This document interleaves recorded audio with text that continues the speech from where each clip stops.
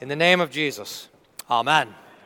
Dear saints of God, Jesus sends the 72 ahead of him to prepare the way as he himself is traveling down to Jerusalem. We're going to look at this, the gospel lesson from Luke chapter 10. In fact, if you want to follow along in your bulletin, I just want to march along through it and rejoice in it, especially today as we consider and give thanks to God for Mark for your ordination.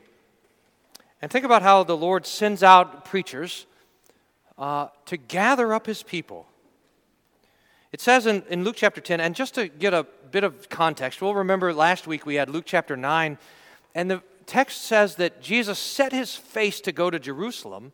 In fact, he even went into a village of Samaria, and they didn't receive him because his face was fixed on Jerusalem.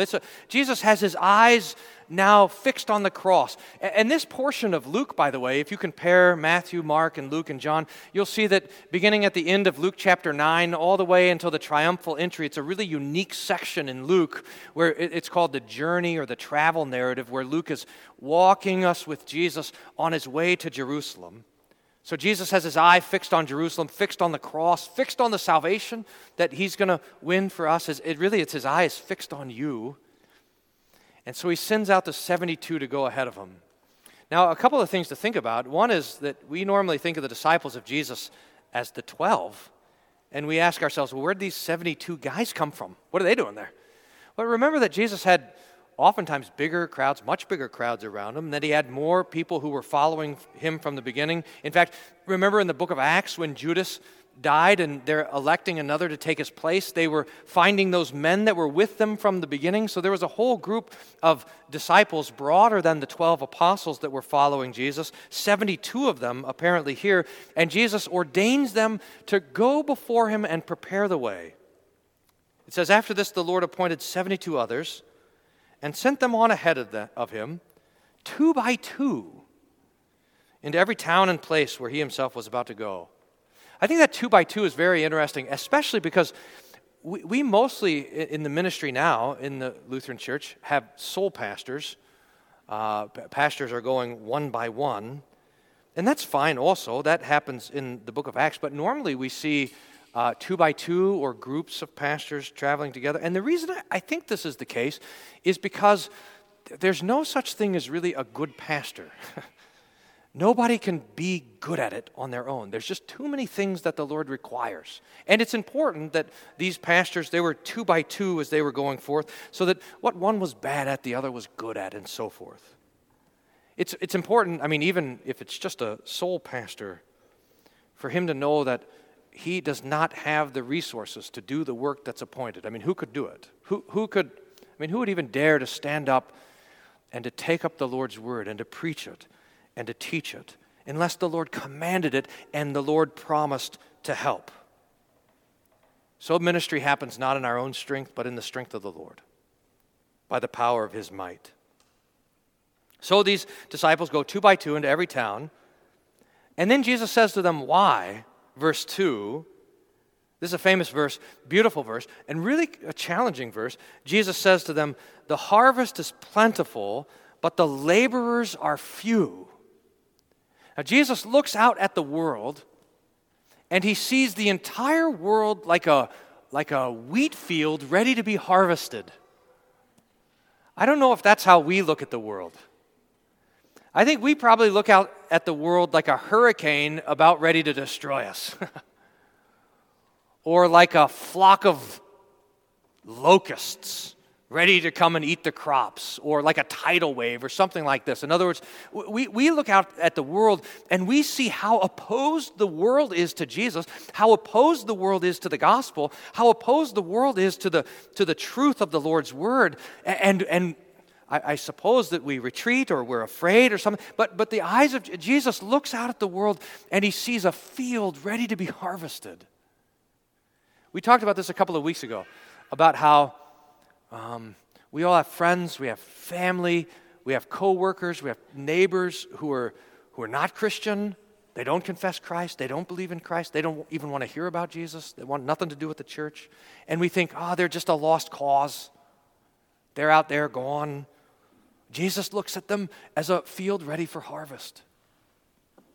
Jesus converts people. Jesus rescues people. Jesus gathers us in. It's the work of the Holy Spirit to gather the church to the Word of God. And we want to pray this morning that the Holy Spirit would give us the same eyes that Jesus has, so that we would look out at the world wherever we are, from whatever perspective the Lord has given us, and we would see the world like a field ready for harvest. And what do we do when we see it? There's two things. First, we pray, and then we go. That's what Jesus says. The harvest is plentiful, the laborers are few. Therefore, pray earnestly to the Lord of the harvest to send out laborers into the harvest. When I was reading this week, I was repenting particularly of this sin, that I have failed to keep this command of our Lord Jesus Christ, that I have not prayed earnestly to the Lord that He would send out workers and laborers into the harvest. But this is how we start. When we see that the Lord is ready to gather more and more people into His church, more and more people into His kingdom, we pray that the Lord would send more workers. That's more pastors, more preachers, more teachers, more evangelists, and all of us too, that we would bear the light of the Lord and the light of His gospel out into the world, that we would pray. And then, once the Lord has us praying, then He sends us. I think this is... I've heard a number of times from guys who ended up going to the seminary that they first started praying this prayer that the Lord would send more workers, and then after they prayed the prayer a few times, then the Lord said, okay, time for you to go. You're going to be the answer to your own prayer. So be careful, right? But look at what it says in verse 3. Go your way. Behold, I am sending you. And look how He sends us. This might be frightful at first, but look at what He says. I am sending you out as lambs into the midst of wolves. Thanks a lot. Wolves, by the way, and we talked about this morning, Mark 2, is that wolves are, it's not the Lord sends His pastors to shepherd His flock. The wolves are on the outside, not on the inside. The wolves are the unbelieving world, ravenous to destroy the gospel and the preaching of the word. The devil himself prowls around like a lion, a wolf in sheep's clothing, trying to devour the Lord's people and the Lord's gifts. We are in the world as innocent lambs in the midst of wolves. The Lord does not call His people or His pastors to growl and to snarl and to devour, but to go gently as lambs. In fact, that's what it says next, and the directions that Jesus is going to give in verse 4 and verse 5 are going to be changed later on in the gospel, so this is descriptive, not prescriptive here. Later on, Jesus is going to say, take a money bag, take a staff, take an extra pair of sandals. But now, on this particular mission, it's kind of a blitzkrieg, and so Jesus says, get after it. You don't need any preparation. Carry no money bag, no knapsack, no sandals. Greet no one on the road. Just go. Whatever house you enter, first say, and here's the point, that the messengers of Jesus first speak peace. Say, peace be to this house. It's quite helpful for me to know that when I stand up here in the pulpit, the thing that I'm supposed to tell you is peace from Jesus. And this is also for you as you go and speak to your friends and neighbors and your family. You are ambassadors of peace, the peace that Jesus wins and brings. You are to bring peace to the house. If a son of peace is there, your peace will rest on him. But if not, it'll return to you. Remain in the same house, eating and drinking what they provide, for the laborer deserves his wages. Don't go from house to house. Whenever you enter a town and receive you, eat what is set before you, heal the sick, and say to them, the kingdom of God has come near to you. Now this is what these 72 are supposed to preach, and it's what every preacher is supposed to preach. The kingdom of God has come near. Now, this is amazing. Jesus came preaching the same message. Jesus, dear saints, Jesus is a king, not just a king. Jesus is the king. And He has come to establish His kingdom of peace. The kingdom of His blood, His suffering, His cross. his death and resurrection, his kingdom of life that never ends, and we are his citizens.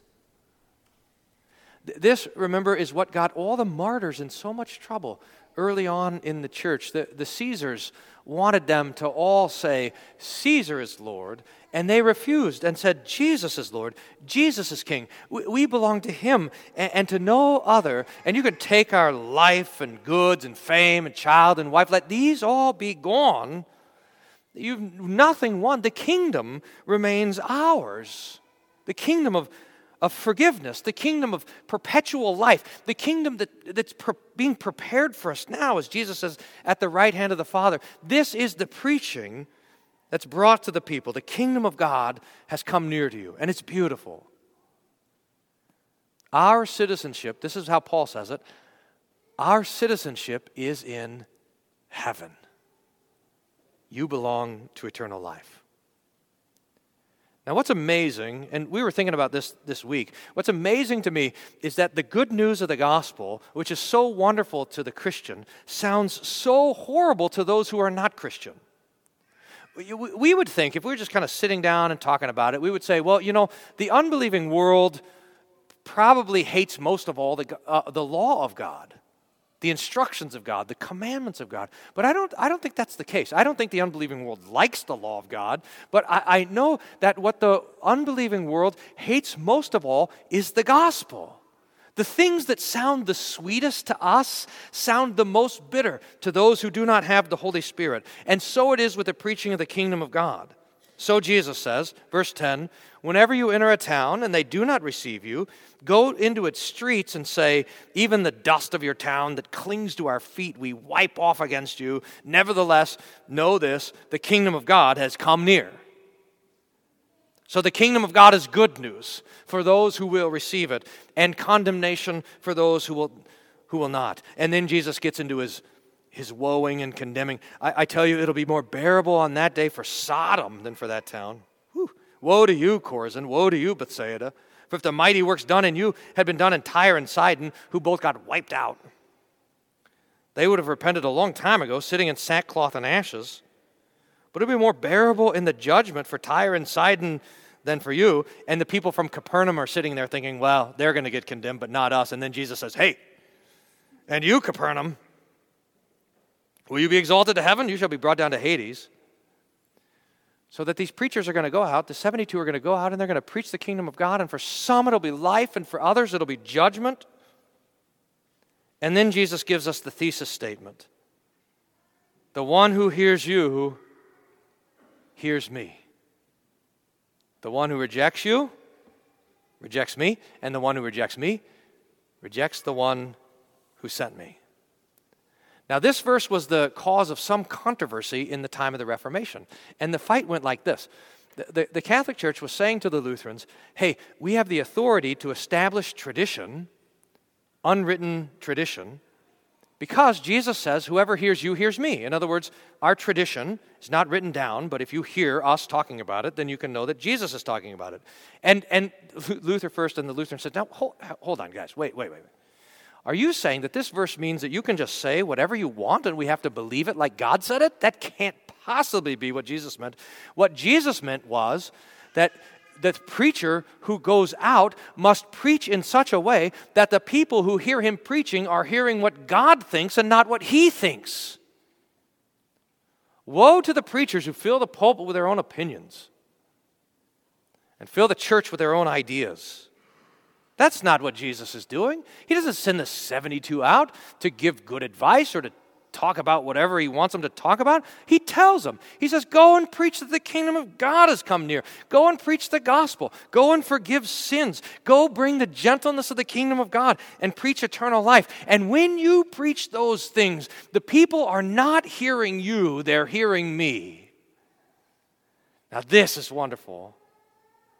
This means that whenever we hear the preaching of the gospel, whenever we hear the absolution, whenever we hear the word of God preached, we're not listening to the opinions of a man or a person, but we're hearing the very voice of Jesus. That's what he says.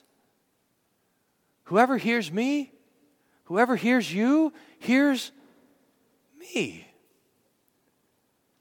The absolution, I forgive you all your sins, is spoken with the same breath that said from the cross, it is finished. Here's how, I'll read just a couple of lines. This is Apology 12 on repentance. This is how the Lutherans talking about this. It says, the power of the keys, the absolution, administers and offers the gospel through the absolution, which is the voice of the gospel. Thus, we also include absolution when we talk about faith, because faith comes by what is heard, Romans 10. When the gospel is heard, when the absolution is heard, the conscience is uplifted and receives consolation and comfort, because God truly makes us alive through the word. The keys truly forgive sins before God, according to Luke 10:16, whoever hears you hears me. Therefore, we must believe the voice of the one absolving no less than we would believe a voice from heaven. How many times have we wanted God to speak to us from heaven? Longed for it, prayed for it, hoped that the clouds would open up and the Lord would tell us what he thinks about us. That's exactly what we hear when we come to the service and hear the words, I forgive you all of your sins. So these 72 are sent out to preach. Now there's a gap between verse 16 and 17, and now we're getting to the end, because the 72 go out and they preach in all these different places, and Jesus kind of goes down south and he's going through these towns as well, and then they're all gathered back to him, and they come back, these preachers all come back to Jesus amazed, astonished, surprised that it actually worked. They come back and they say, Jesus, you're not going to believe it. The things that you said are true. In fact, they come back so happy, ecstatic, because they were able to cast out demons and send the unclean spirits away. And they're like these spiritual Jedis or something. They can't believe that they have all this power and authority. So they come back, verse 17. The 72 returned with joy, saying, Lord, even the demons are subject to us in your name. And Jesus says, yes, I saw Satan fall like lightning from heaven. If we had eyes to see the world as a harvest, would that the Lord would give us eyes to see this, that every time the absolution is spoken and every time the gospel is preached, we could see the devil just tumble out of the clouds and fall to the ground like lightning. Behold, he says, I've given you authority to tread on serpents and scorpions. That's the demons. And over all the power of the enemy. And look at this promise. This is an amazing promise. You wouldn't believe it unless the Lord had spoken it and Luke had written it down for you. And nothing shall hurt you. The demons, the devil, cannot hurt you. They do not have the authority to do that. You can tread over them. You can reject them and they will flee from you. You, dear Christians, this is an amazing thing. You have spiritual authority over the unclean spirits. You have spiritual authority through the Word of God over the devil himself. But Jesus says, don't be happy about that. If you want to have something really to rejoice in, listen to this. Nevertheless, do not rejoice in this, that the spirits are subject to you, but rejoice that your names are written in heaven. There is, dear saints, a guest list for heaven, and you are on it. There's a space reserved for you in eternal life. And amongst all the gifts that the Lord gives to you, spiritual authority and His Word and His Spirit and the forgiveness of sins and everything else, this is your chief and greatest joy, that the Lord has made a place for you in heaven. So may God grant it. May God grant us the Holy Spirit so that we would see the world as a harvest field. May God grant it that we would see the devil falling from heaven every time the gospel is preached, and that we would know that we have authority even over the demons and that they can do us no harm. But may God grant us His Spirit so that most of all we rejoice in this, that you rejoice in this, that your name is written with the blood of Jesus in heaven itself. May God grant it for Christ's sake. Amen. The peace of God which passes all understanding, guard your hearts and minds through Jesus Christ our Lord. Amen.